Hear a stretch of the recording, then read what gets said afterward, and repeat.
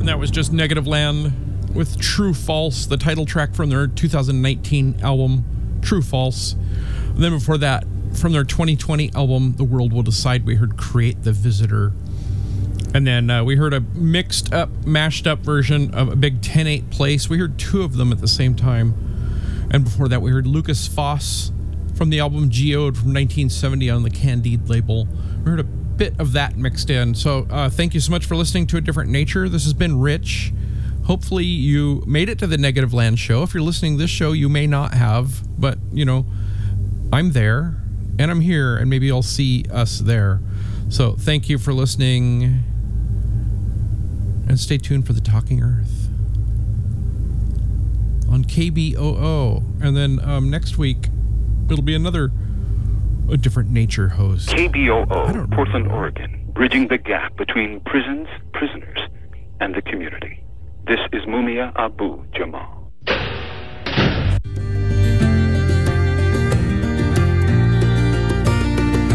I see the mountain, and that is all I see.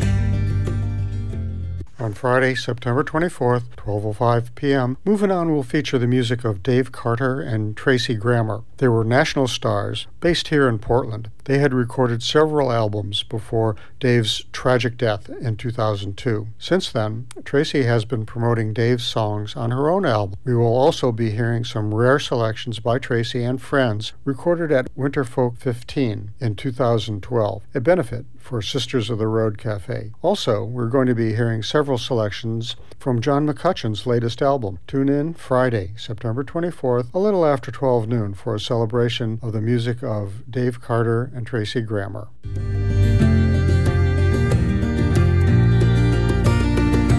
I see the mountain, and that is all I see.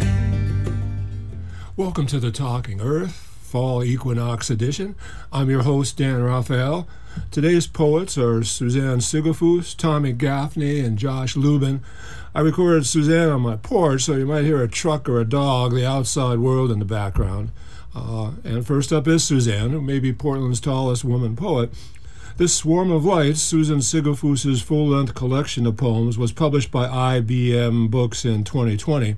Her chapbook, Held in the Weave, was published previously by Finishing Line Press. Her work has appeared in the Bellingham Review, the Oregonian, Windfall, Poeming Pigeon's Garden Issue, Lightwood Journal, and many others. Forthcoming in 22, she'll be one of many poets in I Want to Be Loved by You, Poems on Marilyn Monroe, an anthology and tribute 60 years after her death. All profits from this anthology will be contributed to RAINN, a nonprofit fighting against gender-based violence. And here's Suzanne.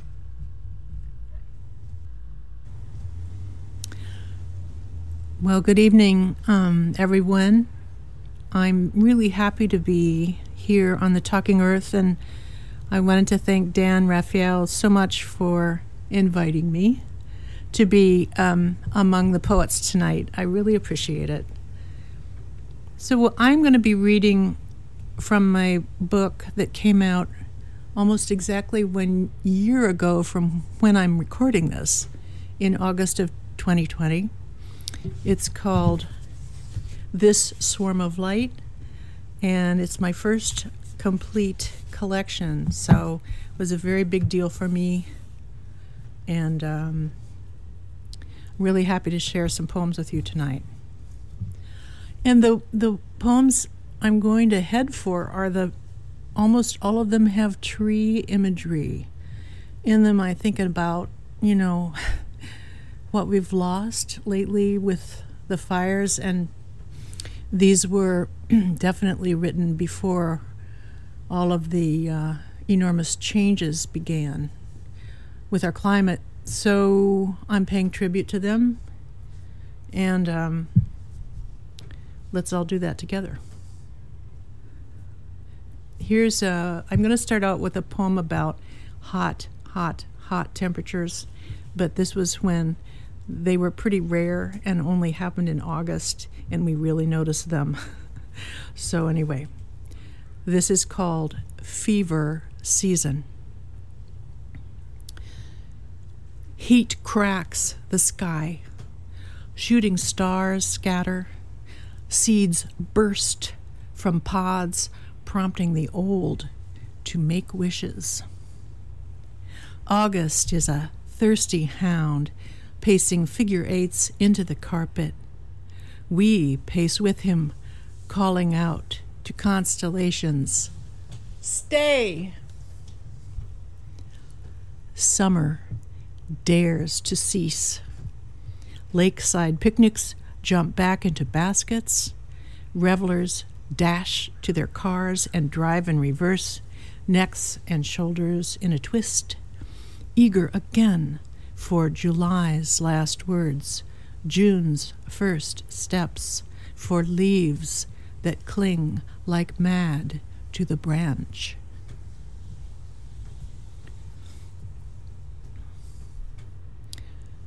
Field notes. Sorrow makes us reckless. Clover, sweetgrass, wild flowers. A roan, a paint, a warm blood, 2 weathered mares. Bees come and go in oaks, and in that grove and shade I sit, binoculars trained on the horses.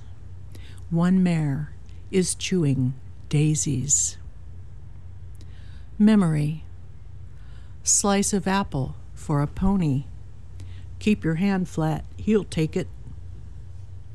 My 5-year-old palm, the pony's muzzle, dark mane, white star. Memory. Grief-filled, I climb a fence and dash toward horses. The stallion startles, wheels, and as one, the herd runs at me, then splits, left, right, rivers of horse, the earth tympanic, smell of horse, they gallop away. The meadow hushed. I kneel. The mercy of horses. One low hill, that swarm of light. Playlist. Willow Song. Egrets listen, and the mossy bank, too, angled, strewn with forget-me-nots, countless blue eyes looking up. The trestle trembles, rails reach back to the station where a lover runs beside the train. You saw that movie. You've been the runner. Rod, piston, wheels turn slow, then clouds of steam, songs of the shovel, coal and fire. The iron horse cleaves the air. Coast winds west, gorge winds east, Mistral, Scirocco, Santa Ana whistle through needles of pines at the timberline as the green eye watches you sing, love, here I am, find me. And love finds you, or it doesn't. Either way, your next song is, oh, let me live through this storm. So my next poem would be labeled a persona poem. A persona poem, and that is a poem in which the poet speaker takes on the voice of another being, another object, another living thing, or anyway, any one of many sentient things. And I, with all the changes happening to our trees, I feel a little presumptuous speaking for a tree, but nevertheless it's written and I will read it.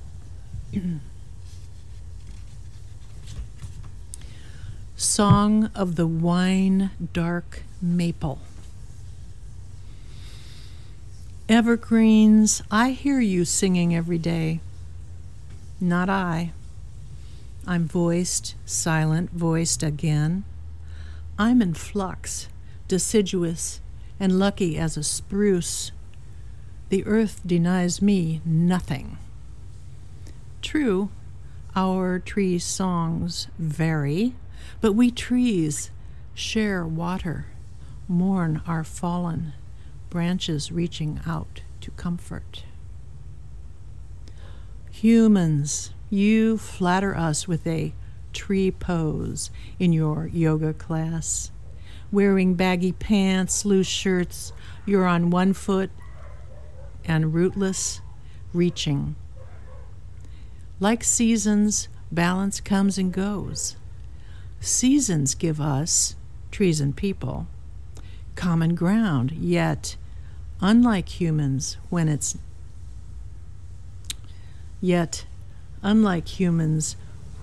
winter, I am naked. In icy storms, my slenderest and finest branches act as reed, as strings. I resonate, I sing. On coldest days, I'm a tenor, stoic, masculine. In springtime, I am sister, I am mother, lace unfurling, promising the bloom, the fruit, until the shock of summer, and there's no girl left in me. I'm jazz, leafed out. I'm stay up late. I'm shady, shaded, shading. July, it's cool, it's hot like always. Each summer noon, you stop. You look beneath your shoe to see your shadow. Do you seek oasis? You are welcome to this shade, but don't request my autumn song. Not now, not that. Stay a while. Yes, bring me water, please. Deny me nothing.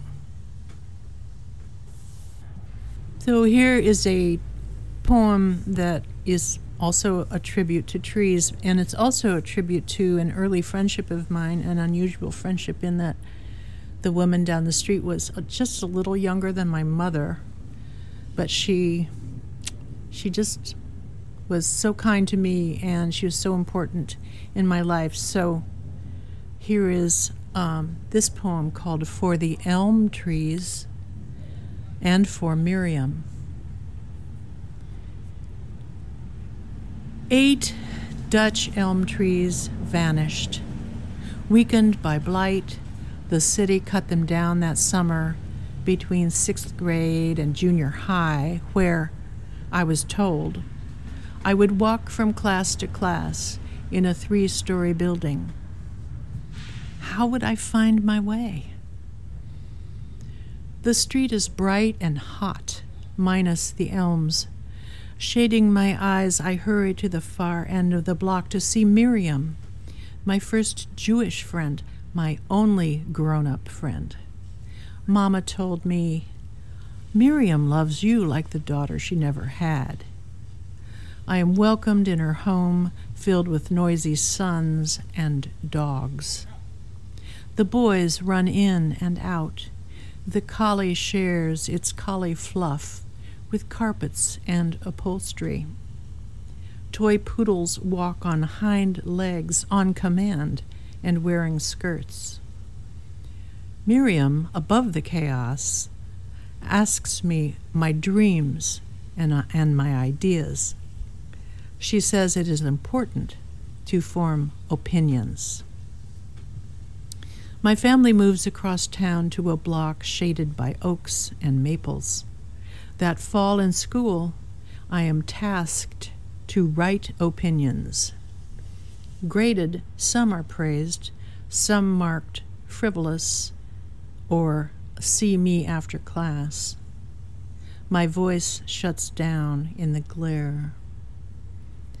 Miriam, did you love me like a daughter? You were younger than my mother. Your son's old now. So am I. I miss you and the elms. Learning beauty. An apology to conifers. schooled in the bare branch, pink blossom, ripe cherry, falling leaf, dow of deciduous. I could not love you, spruce and cedar, thick against the hills, nor you, pines and firs, sentinels of the interstate. I drove fast and north, then fast and south, dissing you as same old same. I'm sorry.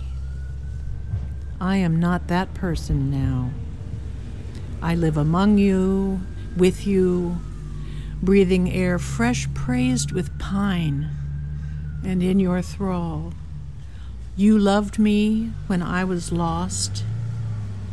Love me now with ever-constant green, your way of stillness, willing to direct my eyes every time to the sky. For my last poem, I would like to read one called Canyon Again. This was a poem I wrote in response to a poem by a poet I really admire, Joseph Millar. You say you fear mountains and people talking. The talking scares me less than mountains, though talk may gather strength, becoming aggregate. You write about a horse, you sculpt him to remind me goodness dwells within the equine body, deep goodness that could be lost in human noise or on a mountaintop, a structure held in place by veins of ore, threads of bright metal, you call them, bound to granite and vice versa, until nightfall and the avalanche. My fear, the ascent. The sun is low, it's colder, and how cruel, less oxygen. Ambition gone, muscles burned to breathe, a test, a task beyond climbing what is vertical. I want to visit a canyon again. I'll take the tram out of love for my bones. No one will talk. A horse munches wildflowers. The canyon floor, the earth's enormous heart. Thank you so much for listening. Thank you, Dan. Bye. Thanks, Suzanne. And here's a poem of my own, which involves trees, as Suzanne's did. I wrote it just over a year ago, September 11th, 2020. You may have also been here. Downwind from Forest screaming. House arrest, unrest, here in the city with the world's worst air. Evacuation warning line just a mile away. Sky glowing orange like another planet. The sun invisible except for its pulse. Hey, everybody, the apocalypse is in town. And this morning, my lungs are feeling it. No quick hope in the forecast. Step outside. Do I feel lucky today? If I could glow with my own burning, smokeless, canned essence, my inner lumens, fuel from the busy time, stash for the lean, 'cause heat's gotta move.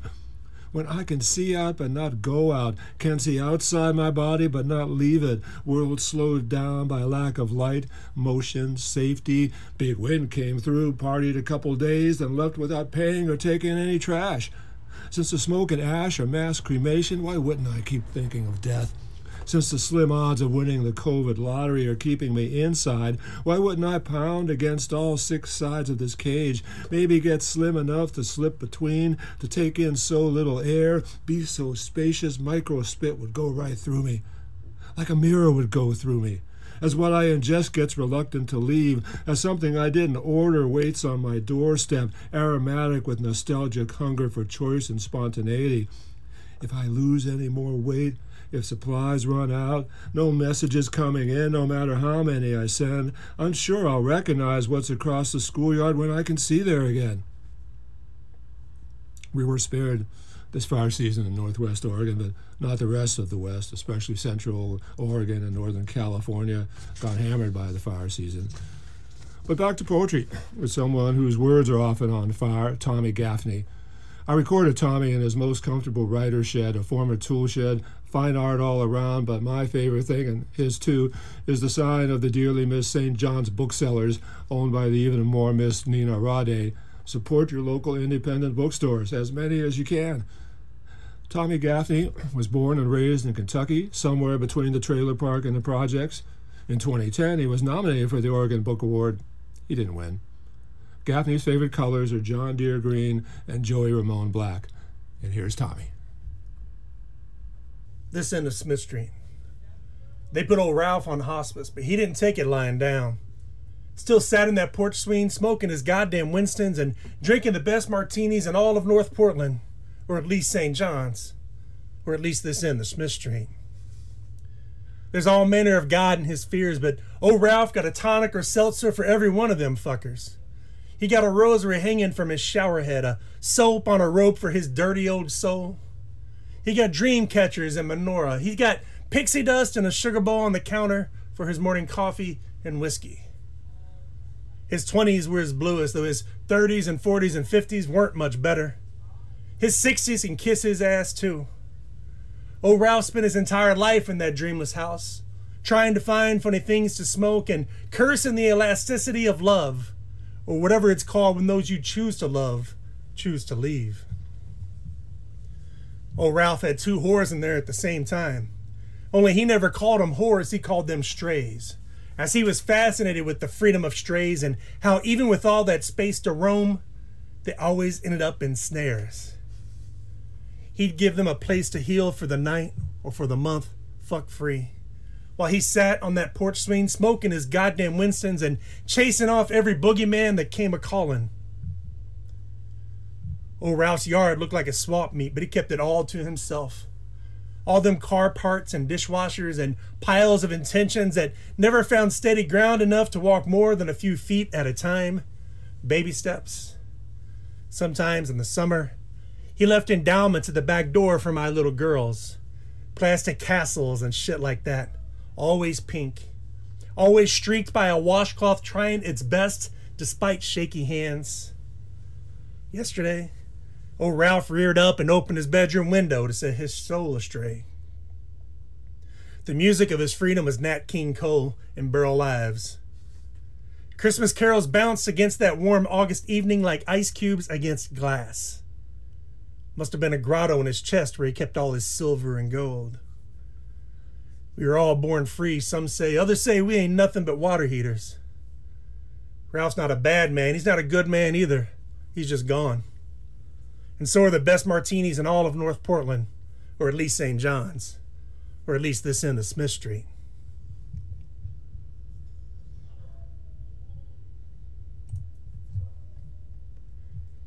Brandy maybe. I'd smoke out in the parking lot with Brandy during her breaks. She liked watching the rain fall, not all of it, but single drops. She'd focus on one from as high as she could see and follow it till it crashed into the blacktop. We'd talk about the science and miracles. Brandy filled my heart by the grace of some electric method. Being near her felt like jumper cables when you let the ends touch. This place would turn you into a sociopath, she'd say. We spent our mornings looking for sunshine and our afternoons looking for shade. One of the girls had blow back in the dressing room, but never any instructions on how to come back down in time for supper. Brandy was a dancer. First shift working towards third shift. And Brandy's commitment to surviving far outweighed her commitment to living. How you doing, baby? Woke up on the green side of the grass again, she'd say. I like weirdos with a great ass. I could say that to her face, but not much more. Brandy found peril in pearls and was easily bored with unearned reverence. You ever notice that restaurants smell different when you actually had the money to pay for it, she'd say. She asked me one day why I keep coming around this stockade. Brandy talked about stockades whenever she talked about the club or her family. The parking lot was emptier than usual that day, though the stage calls for her best performance every single time. I told her I didn't need freedom as much as I needed her friendship. Brandy, maybe let's get out of here and head out west. Owensboro or Salt Lake or something. I read her poems some nights. None of her other customers read her poems, but I'd read her the best ones I could muster. And when I ran dry, I'd read her Robert Frost and Sylvia Plath. The girls at college were always reading Sylvia Plath. Brandy had a tattoo on one wrist she regretted. A day without a buzz is a day that never was.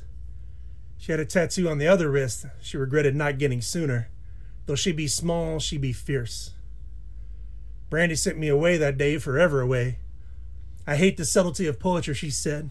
Sometimes a girl just wants her hair pulled. Driving up 7th Street, I cried so hard my soul buckled.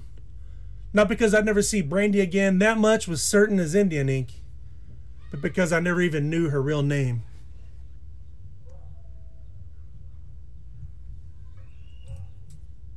Still Stephen. Anna Anastasia was great at the register. When the manager was out on 23rd for lunch, she ran sales that made her giggle, like, for the next 20 minutes, everything orange in the store is 20% off. Or, tell me about your most recent nervous breakdown, get 15% off. Or, give me a quote from Priscilla, Queen of the Desert. She wielded the intercom like a proper 3rd Street MC. Anna Anastasia wore her tattoos like costume jewelry, fading stitches across her upper and lower lips. Paw prints from her right temple down to somewhere inside her blouse, the meaning close but hard to pin down. I wear my particular metaphors on my forearms. Sanatoria is plural for sanatorium. Insanity is plural for lapses in reason when they become too frequent to be called momentary. Punch drunk is plural for pretending every throttle is part of the plan. Anna Anastasia always wanted dominoes back in the storeroom. 3s and 5s and Lone Star 42.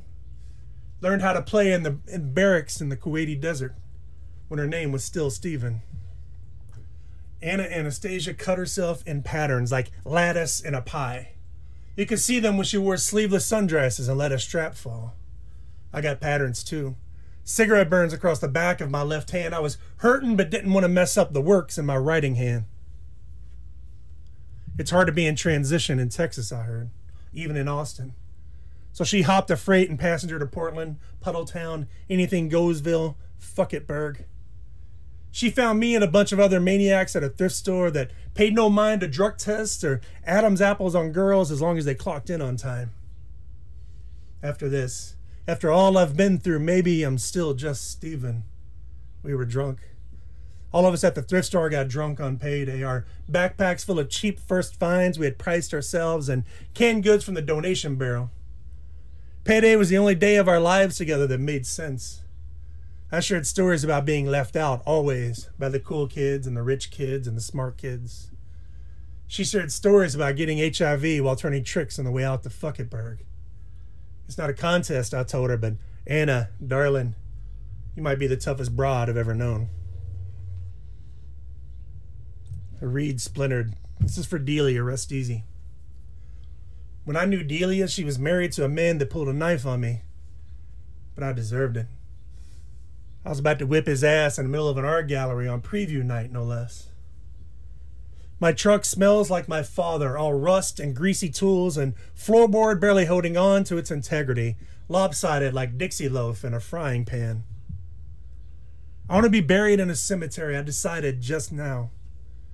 Not for y'all or me, but for that strange boy who wanders amongst tombstones because the judge and the dead do, he can't hear. Maybe he might could steal a line or two when he sees my name in recess. Maybe he might could be reminded of something sad, but with hope beneath the veneer, coaxed out with just a few brave analogies. Maybe he might could be a serf to metaphor. When I knew Delia, I hadn't owned a vehicle in 20 years. We took buses to poetry readings across town, no matter the number of stops. Our words deserve a gut to punch, and those jokers in Southeast had soft bellies. Her voice was an oboe solo. I got a hot tub. Bought it after my first ever bonus that wasn't a frozen Black Forest ham. I work for corporate America, only it's a Danish company, so it's corporate Europe, Northern Europe. And they give out bonuses, and I got a bonus, and I bought a hot tub because sitting at a computer all day kills you unless you have a hot tub.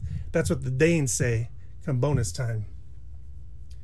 Sometimes the arborvitaes gnaw at the chain link fence, and I can't help but think of the true flimsy of barbed wire and passwords and gun safes. My daughters ask me what language God speaks. I say Spanish. A Spanish prayer is the prettiest the heavens might could ever hear. When I knew Delia, we joked about preemptive wheelchair ramps into our favorite riding corners. Taverns is what we meant. I never thought I'd outlive my vanity, but here I am, a neon green inchworm on a slippery log, a sous chef trying to stuff a rainbow into a lard jar and caring not one bit about it spilling over the side. I came from modest circumstances and boastful pride. I could drink forever sometimes. My cousin was named after a small town in New England, home to her daddy's favorite publishing house.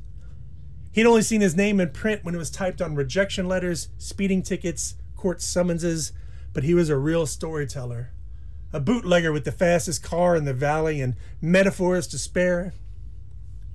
Hey, Delia reached out to me not too long ago. When I knew Delia, she never said hey. Hey, I got a question for you. I had questions for her too, I reckon. It had been years. But I didn't get back to her in time. Distracted, I was distracted. I'm always distracted. Wonder Valley, this is a Joshua Tree poem. I didn't expect to see celestial beings until I delivered our greatest terrestrial offerings from the outstretched gangway of one of our most advanced Earth ships. But here I am, busted flat in the slabs after crapping out in Wonder Valley. Frightened by the sounds of thunderbirds above me, might it be some desert stasis I'm feeling all kinds of nothing causes more all kinds of nothing. Or a liver that got a mind of her own now and is temperamental when it comes to ordering bottom shelf. My best thoughts come when I'm sitting at the base of trees. Ponderosa pines and Joshua trees, bar stools. Oaks are pretty good, though sequoias demand too much in return. From the cranny, it's easy to complain about the lack of nooks and crannies and open spaces. Like waiting for all that free air to be seized by eminent domain. Like waiting for all the harpies to align. Like waiting for all the excuses on sitting still to stand tall as a timid rose in a starting pistol. I left home for the Valley of the Crescent Moon. Here they call it Wonder Valley, but I call it the Valley of the Crescent Moon because that's the only time I'll leave the homestead. Any fuller a moon, I'd feel crushed. Any less, I'd cringe in the dark. At the Palms Lounge, out on Amboy Road, the well bourbon is tequila. The city's bad for my poetry anymore, and I had to let it go. I had to run off to the desert, pushed by a dead man's playlist, down by law, ready to retake peace, even if by Molotov cocktails made from minibars. I didn't need salvation as much as I needed Salvation Mountain. I didn't need a recount as much as I needed a last chance. Ain't we all carnies anyway? Ain't we all just going to burn up in the sun anyway? Potato Bug Hill. My windshield was cracked in a pattern that Coltrane would hire to play piano. And just beyond, the sunset was silent and violent, but there's a new moon tomorrow that's part of the promise. I had an Irish concussion and was dealing with the backlash of a dry mouth, and all the bits designed to do my proper thinking struggled in their charge. The house she grew up in sat on a cliffside on Potato Bug Hill, and she joked it was all downhill from there. Her father's sneezes would rattle the beans in the sugar jar, and she'd flinch as if the house might tumble over. I thought often of her joke not being a joke at all, and I thought about the rage beyond her smile as benign as Mars. She condemned herself to the nectar of the moment and not much more. She'd say, let's go find some noise down the road somewhere. But we always landed ass backwards at the end of the north runway, surprised at our domesticity. It was all freight, but from below, a UPS plane looks as elegant as an airship from the Golden Age, especially when you ain't been nowhere further than a tank of gas could take you. I'd never seen the Madison Regatta. She'd never seen the Kentucky Derby. Any bets we placed together. And we always put everything on the long shot, the fluke adorned in the robes of a sure thing, hothouse roses and vodka slammers. She shushed me over noises, the wheezing of planes coming and going. There's a romance in the familiar. Rhythm, nature, math, crawdads and rodents, crickets. Peace, she said. Peace just might be too fast for us to keep up with. I gave you some real good stories, she said, just before cracking my windshield with her combat boot. Something about her grace and my patience not seeing eye to eye. This fight was about the jazz sounds in factories and how she thought Coltrane was no good for efficiency. Growing up on a cliffside makes one wary of erratic composition. I might be a studying cliche, I said, but I believe in the sound of hooves breaking away from the pack. And I believe a landing is a landing, smooth or not. And I believe in love even on staggered gallows for separate crimes. Thanks, Tommy. Now I want to read a poem by Natlaie Diaz, whose book Post-Colonial Love Poem won last year's Pulitzer Prize in Poetry. But this is the title poem from her first book, When My Brother Was an Aztec. When my brother was an Aztec, he lived in our basement and sacrificed my parents every morning. It was awful, unforgivable, but they kept coming back for more. They loved him was all they could say. It started with him stumbling along La Avenida de los Muertos, my parents walking behind like effigies in a procession he might burn to the ground at any moment. They didn't know what else to do except be there to pick him up when he died. They forgot who was dying, who was already dead. My brother quit wearing shirts when a carnival of dirty-breasted women made him their leader, following him up and down the stairs. They were acrobats, moving, twitching like snakes. They fed him crushed diamonds and fire. He gobbled the gifts. My parents begged him to pluck their eyes out. He thought he was Huitzilopochtli, a god half Mayan, half hummingbird. My parents at his feet wrecked honeysuckles. He lowered his sword-like mouth, gorged on them, draining color until their eyebrows whitened. My brother shattered and quartered them before his basement festivals, waved their shaking hearts in his fists, while flea-ridden dogs ran up and down the steps, licking their asses, turning tricks. Neighbors were amazed my parents' hearts kept growing back. It said a lot about my parents, or parents' hearts. My brother flung them into santones, dropped them from cliffs, punched holes into their skulls like useless jars or vases, broke them to pieces, and fed them to the gods, ruling the rainy crotches of street-fair whores with pocked faces, spreading their thighs in flop houses with no electricity. He slept in filthy clothes, smelling of rotten peaches and matches, fell in love with sparkling spoonfuls the carnival dog women fed him. My parents lost their appetites for food, for sons. Like all bad kings, my brother wore a crown, a green baseball cap turned backwards with a Mexican flag embroidered on it. When he wore it in the front yard, which he treated like his personal zikalo, all his realm knew he had the power that day, had all the jewels a king could eat or smoke or shoot. The slave girls came to the fence and ate out of his hands. He fed them maize through the chain links. My parents watched from the window, crying over their house-turned zoo, their son who was now a rusted cage. The Aztecs held court in a salt cedar grove across the street where peacocks lived. My parents crossed fingers so he'd never come back, lit novena candles so he would. He always came home with turquoise and jade feathers and stinking of peacock shit. My parents gathered what he left of their bodies, trying to stand without legs, trying to defend his blows with missing arms, searching for their fingers to pray, to climb out of whatever dark belly my brother, the Aztec, their son, had fed them to. Natlaie Diaz. Look her up. And now we'll be looking up, and there's no connection, with our next reader, Josh Lubin. Josh Lubin has been performing and organizing literary events in Portland for over 20 years. He was a 4-time member of the PDX Poetry Slam team and the founder of the multilingual spoken word electronic and live music project Bossa Novella. More recently, he curated and hosted the weekly performance series Salon Skid Row. He is currently working on several poetry and prose projects, and all of tonight's pieces come from his most recently completed manuscript, Regular Blues. Manuscript. regular blues. One of his favorite places to perform his work, he says, is over the past 20 years is here on KBOO, and many of his performances from the past can easily be found through KBOO's online archive, as can this show. So, here's Josh.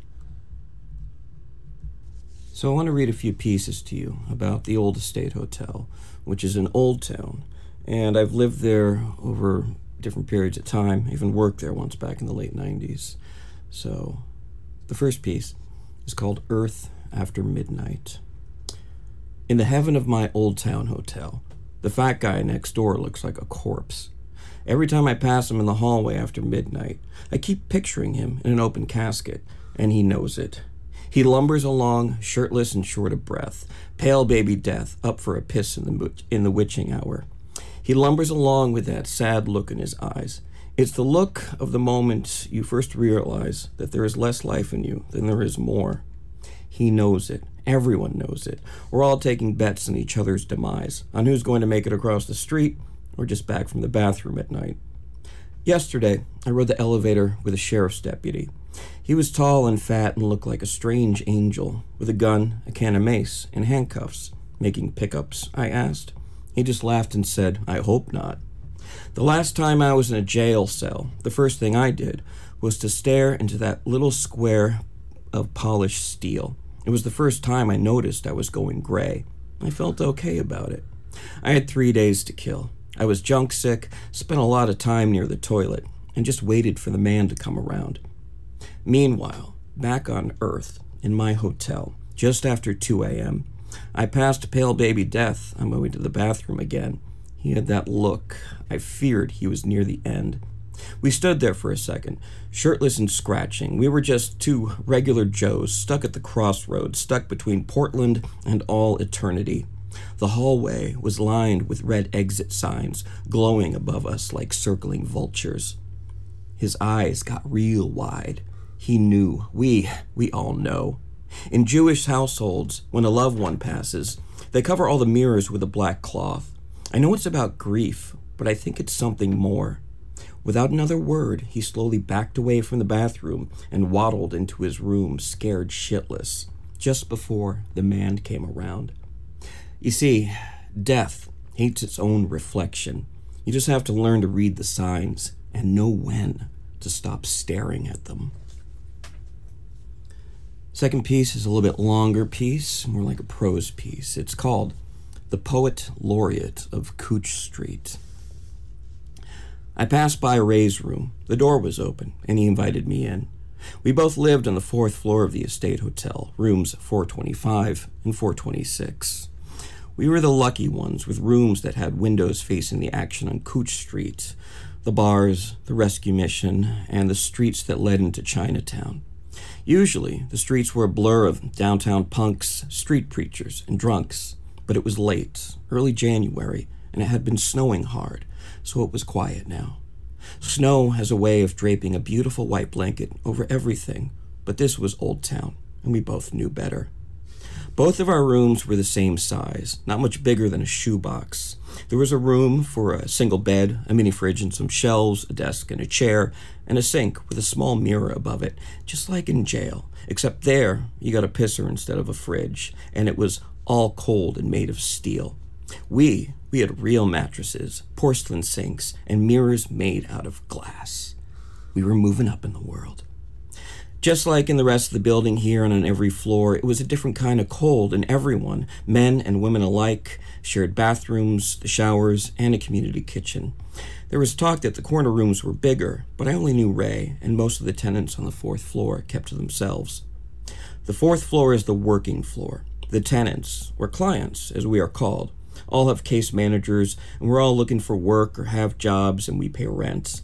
Us clients are a mix of post-prison supervision, like Ray, those who graduated from the mentor program, like me, and a few hard cases peppered in. These were the permadrunks, the dual diagnosis cases, and none of them seemed to work much. I met a few of them in the passing, like Sheila and those other folks that Ray warned me about. Sheila was one of those special cases. She was 40 but going on 70 in looks, was waiting on a room in a halfway house and lived off her SSI checks. She had a little dope habit and fancied herself an artist. She would shoot up in her room and roam the hallways, day and night, floating like a ghost with a sketch pad, an empty face and pale, pale hands clutching at piles of paper and broken crayons.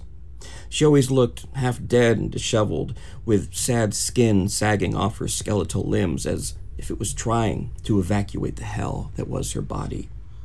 She never talked much and only drew pictures of birds entangled in barbed wire. Now, I knew a little about Ray, too. He was in his mid-60s, black, tall, lanky, and weathered, that old kind of con with cold eyes who chain-smoked, listened to baseball on the radio, told stories about failed bank robberies, and cursed at cops. He always wore a Tigers cap and told me to call him Detroit. The first time we met, he asked where I was from, and now he calls me New York instead of my name. New York, how you doing, kid? He asked while offering me a soda and a seat in his bed. He took a seat in a chair by the window. Man, oh man, it's coming down, huh? Yeah, it really is, I said. Christ, Ray said while staring out the window. What a mess. I wouldn't want to be a bum out there in this weather. We're lucky. Yes, sir, we're the lucky ones. Now, here's the thing about Ray. He wasn't big on God, but he could have been one hell of a preacher. He was always ready to pass on all kinds of wisdoms, and the sermon was about to begin. Hey, New York, what did I tell you about Houston? Houston, I asked. Yeah, Tony, that young, light-skinned boy from Texas. He likes to talk loud and throw his weight around with all the ladies in the lobby. Oh, Tony, right, I know the one. I remember what you said about him. You said never to trust an old con who wears a new watch. Yes, Ray said, nodding his head up and down while scratching his chin. All that jewelry, all that spit and polish, and that boy don't even work. And he trucks around with that new girl on the 3rd floor. What's her name again? Sandy, I said. I think she's from California. Right, from California. And here's the part that always got me. Ray had a way of sizing people up almost instantly, and always had details. How he came by some of them, I'll never know. Sandy, he said, from California, staring at the ceiling with one eye closed like he was trying to calculate a tip. She's young, white and pretty, came from money and privilege, got into meth and did a little stretch for identity theft, and is always seeking compliments from Houston and all the other boys in the lobby. Yep, that's Sandy from California. Yeah, Ray said, looking at me with a big smile. See, if Daddy never loved you, and you've been stranded in a cell too long, any kind of contact feels like a steam, especially from them boys. And it's the truth. I've seen it. It's ugly, but it's the truth. Oh yeah, that's Sandy from California. See, you have to watch out for those girls in recovery. All they do is go to meetings and complain about the things they'll never see, the little things on TV and in pictures like the ocean and their kids. It's sad. But it's sink or swim. It's sink or swim. And them boys, them cons in recovery, you gotta watch out for them too. Like that fake Roger from Florida. You gotta watch out for recovery cons like him. Yeah, I said, he's a real creep. Roger, Ray said, staring back up at the ceiling. He's short and shy, always tucks in his shirt and sweaters and walks with a limp. He talks a lot about Jesus and his apostles and God like they're all his best friends, and he says, "Bless you, child," to everyone he passes very softly, but it's all a scam. It's a con. Roger ain't no man of God. He just uses it like a rake. Ray paused and looked at me square and serious. You know what a rake is, right? Yeah, I said, like in a poker game, when the house takes a piece of your winning hands. Yes. Now, we are men of institutions, but you and I don't use it like some hustle to pull dimes out of nobody's pockets. I know that motherfucker. I did time with him in OSP. He found God behind bars after being someone's bitch. Watch that motherfucker. Every time he marks the sign of the cross, he winces. Shit. It sounds a little ugly, but it's the truth. And the truth is beautiful. I nodded my head and laughed. What's so funny? Ray asked. Yeah, I said, shrugging my shoulders. Not so funny, but it's something I remembered the desk man said. He told me that ignoring the beauty and ugliness is a sin of the privileged. Well, damn, that motherfucker is some kind of poet, Ray said, crossing his arms with a strange little smile. Then he leaned back in his chair. closed his eyes and shook his head, softly as a single note reverberated from the back of his throat, a sound that echoed somewhere between a sad purr and a sigh. Yes, sir. It's baptism with a boneyard here. Yes, sir. We all went and got lost. Then he opened his eyes, stretched out his arms, stared at me square again and said, I tell you, New York, post-prison supervision in a Skid Row hotel is a zoo surrounded by the wrong kinds of bars. That's when I noticed it. All I could do was shake my head and laugh. What? Ray said. What's so damn funny? You old con. You motherfucker. You're wearing a brand new watch. Yes, Ray said, leaning in close, flashing a big, toothy smile. My sister sent it to me for Christmas. All right, Detroit. All right. Thanks for the soda. I guess I'm heading back to my room. Just remember, New York, it ain't a crime to call someone a motherfucker if that's what they are. I nodded and we shook hands, then walked out into the hallway. At the end of the hallway, I saw Sheila. She was sitting by an open window, ripping out pictures from her sketch pad. She was tossing each one out of the window and watching as they would catch the wind. I could see each page hovering in the air for a bit, their edges ruffling up upon the breeze like they were going to lift before dropping like a stone down onto the snow-covered pavement. I walked up to her and asked, Sheila, are you okay? She turned to me with a little pained smile and said, It's too bad. All we ever do is drown. Then she turned away and continued, tossing her barbed wire birds out the window, watching without a word, never looking away in case one of them might fly. Next piece. And I will say, these are all true stories. I've just changed some names and whatnot, but they're all true. This is called A Good One. Here's the thing. I can chase it. A tale, a tune, a jackpot that smothers me like a floor show mattress in box spring. But none of it gives me sleep. Real sleep. Sleep like some of the old snoozes I used to know, be they blessed or bent or an old snowball of an excuse. Back at the Joyce Hotel, they're singing like I used to sing. Back in the county jails, just after chow when the boys got quiet. Back when once upon a time, if you were guilty, you could rest. Yes. Back then, there were no weekends because it was all some kind of work. I'm a jerk. Everyone knows to walk when you're up. And this ain't about money or love. That shit comes easy, reliable, like something you can really hold. Sleep is elusive, reclusive. It rides up like the man in a black Chevy Caprice when you least expect it. And I'm on the corner, and there's nothing in my palm, and Sundays aren't rest either. I said this was work. I'm thinking about all those boys, all of them, all the boys I used to be or about to, all of them, all the lonely boys in the beds I've made, all of them, back when she kicked me out into the street, drink sick, in the rain, and I swore I'd never tie my shoelaces again, and I didn't do it for a whole month, drunk. I just let them drag. At least I stood up for something.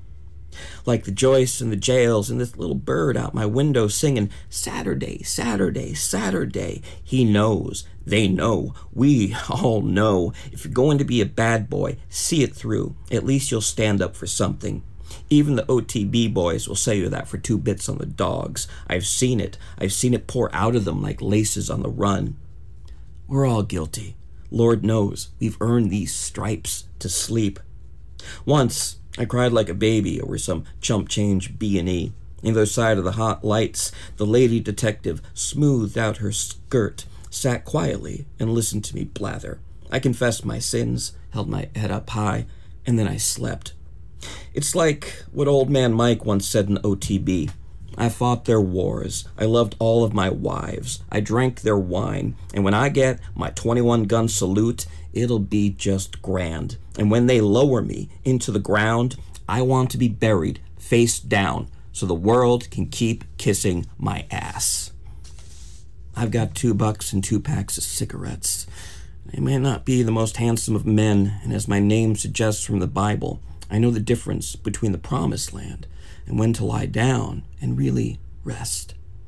And I will dream of the things I've been, a patriot and a drunk, a lover and a liar, a felon and a fighter, a respectable citizen, an honorable American, a mad-for-nothing junkie and thief. I've been a lot of things. Abraham Lincoln said, "Whatever you are, be a good one." At least I'm standing up for something. I have one last short piece. This time of year suggests it. It's called Remember the Fall. Outside my window, I can see the rescue mission boys. They're all tender and quiet, soaking up the last of the sun. I can see them stretch like Saint-Tropez beachcombers. Soon, the rain will wash them away. Soon, it's back to awnings and alcoves. Soon, it's back to Mad Dog 2020 and checking coin slots for any sign of the Madonna. I remember when summer was a mystery, curious as a kid. And I remember the fall, dragging shoelaces in the streets, hungry and drunk, waiting for God to shower me with dimes from the starry center of the western night.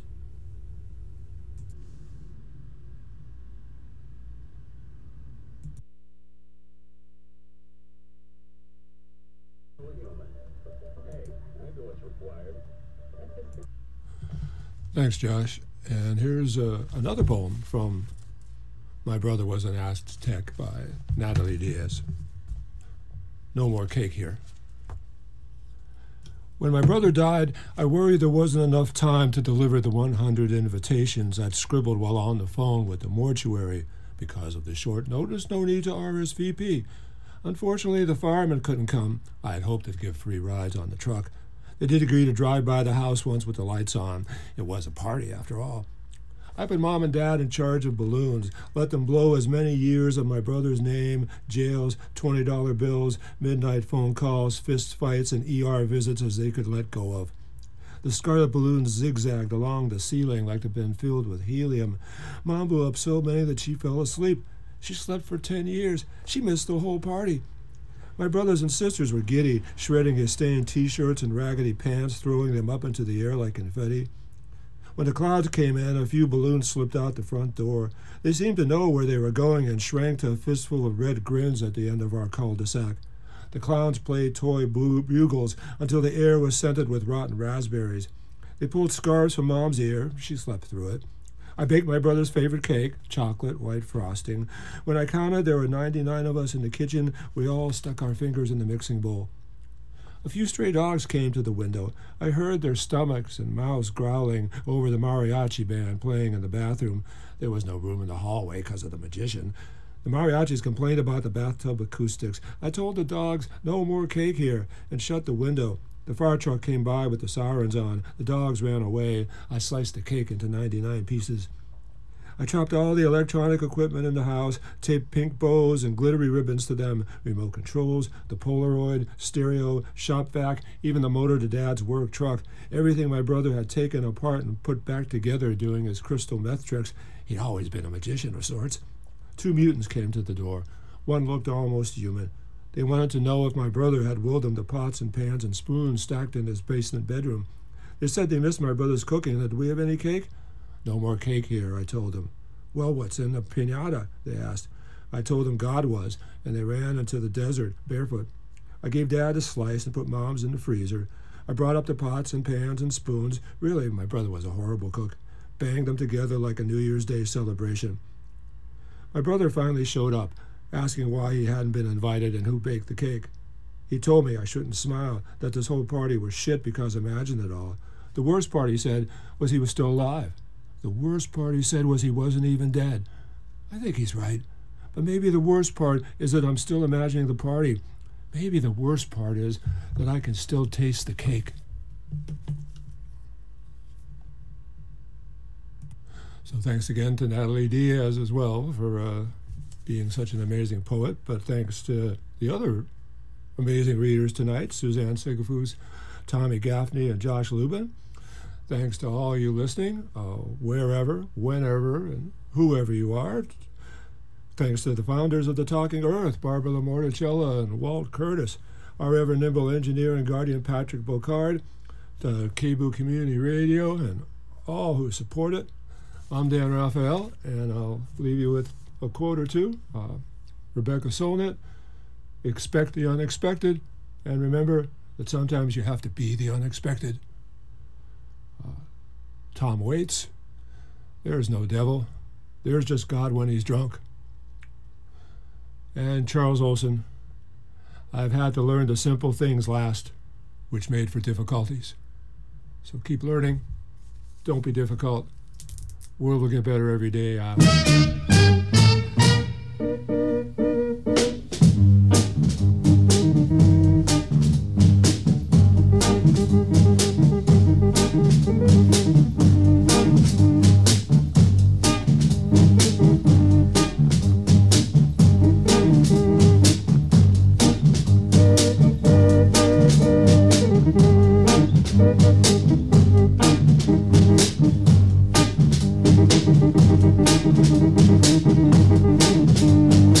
You're listening to KBOO Portland.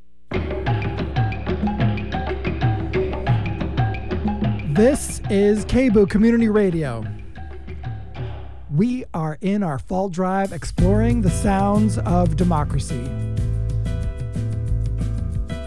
Here at KBOO, we believe that, much like democracy, community radio is an ever-evolving experiment. And as the needs of our communities grow and change, we remain true to our mission of uplifting underrepresented voices, playing local musicians, and keeping you updated with local news and current events. Show your support by donating right now at kboo.fm/give. Text KBOO to 44321 or click donate in the KBOO mobile app.